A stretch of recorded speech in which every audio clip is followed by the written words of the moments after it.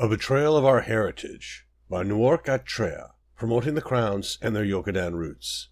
What says Yusuf the Stringent, Red Dervish of Rihad? A daughter of the house of Akos Kazaz shall not marry an infidel of another house. Long have we followed the words of Yusuf, and yet now, what do we see?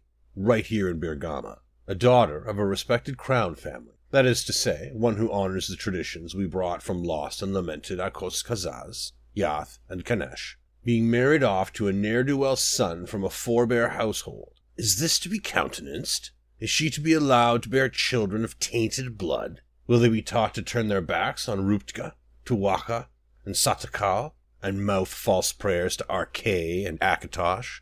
I say we must raise our voices and cry no. Our ancestors came into the deep desert to found Bergama so that we could preserve our heritage from pollution by Tamrielic practices. The sanctity of Yokudan culture is our sacred trust. For 2,000 years, we have preserved it in the purifying aridity of the Alakir. Have we maintained our traditions for so many generations, only to see them diluted and disrespected before our very eyes? It is said that the magistrate is willing to license this ill-advised marriage, despite all precedent. What, we must ask, has induced her to make such a decision? Should a magistrate with such poor judgment remain a magistrate?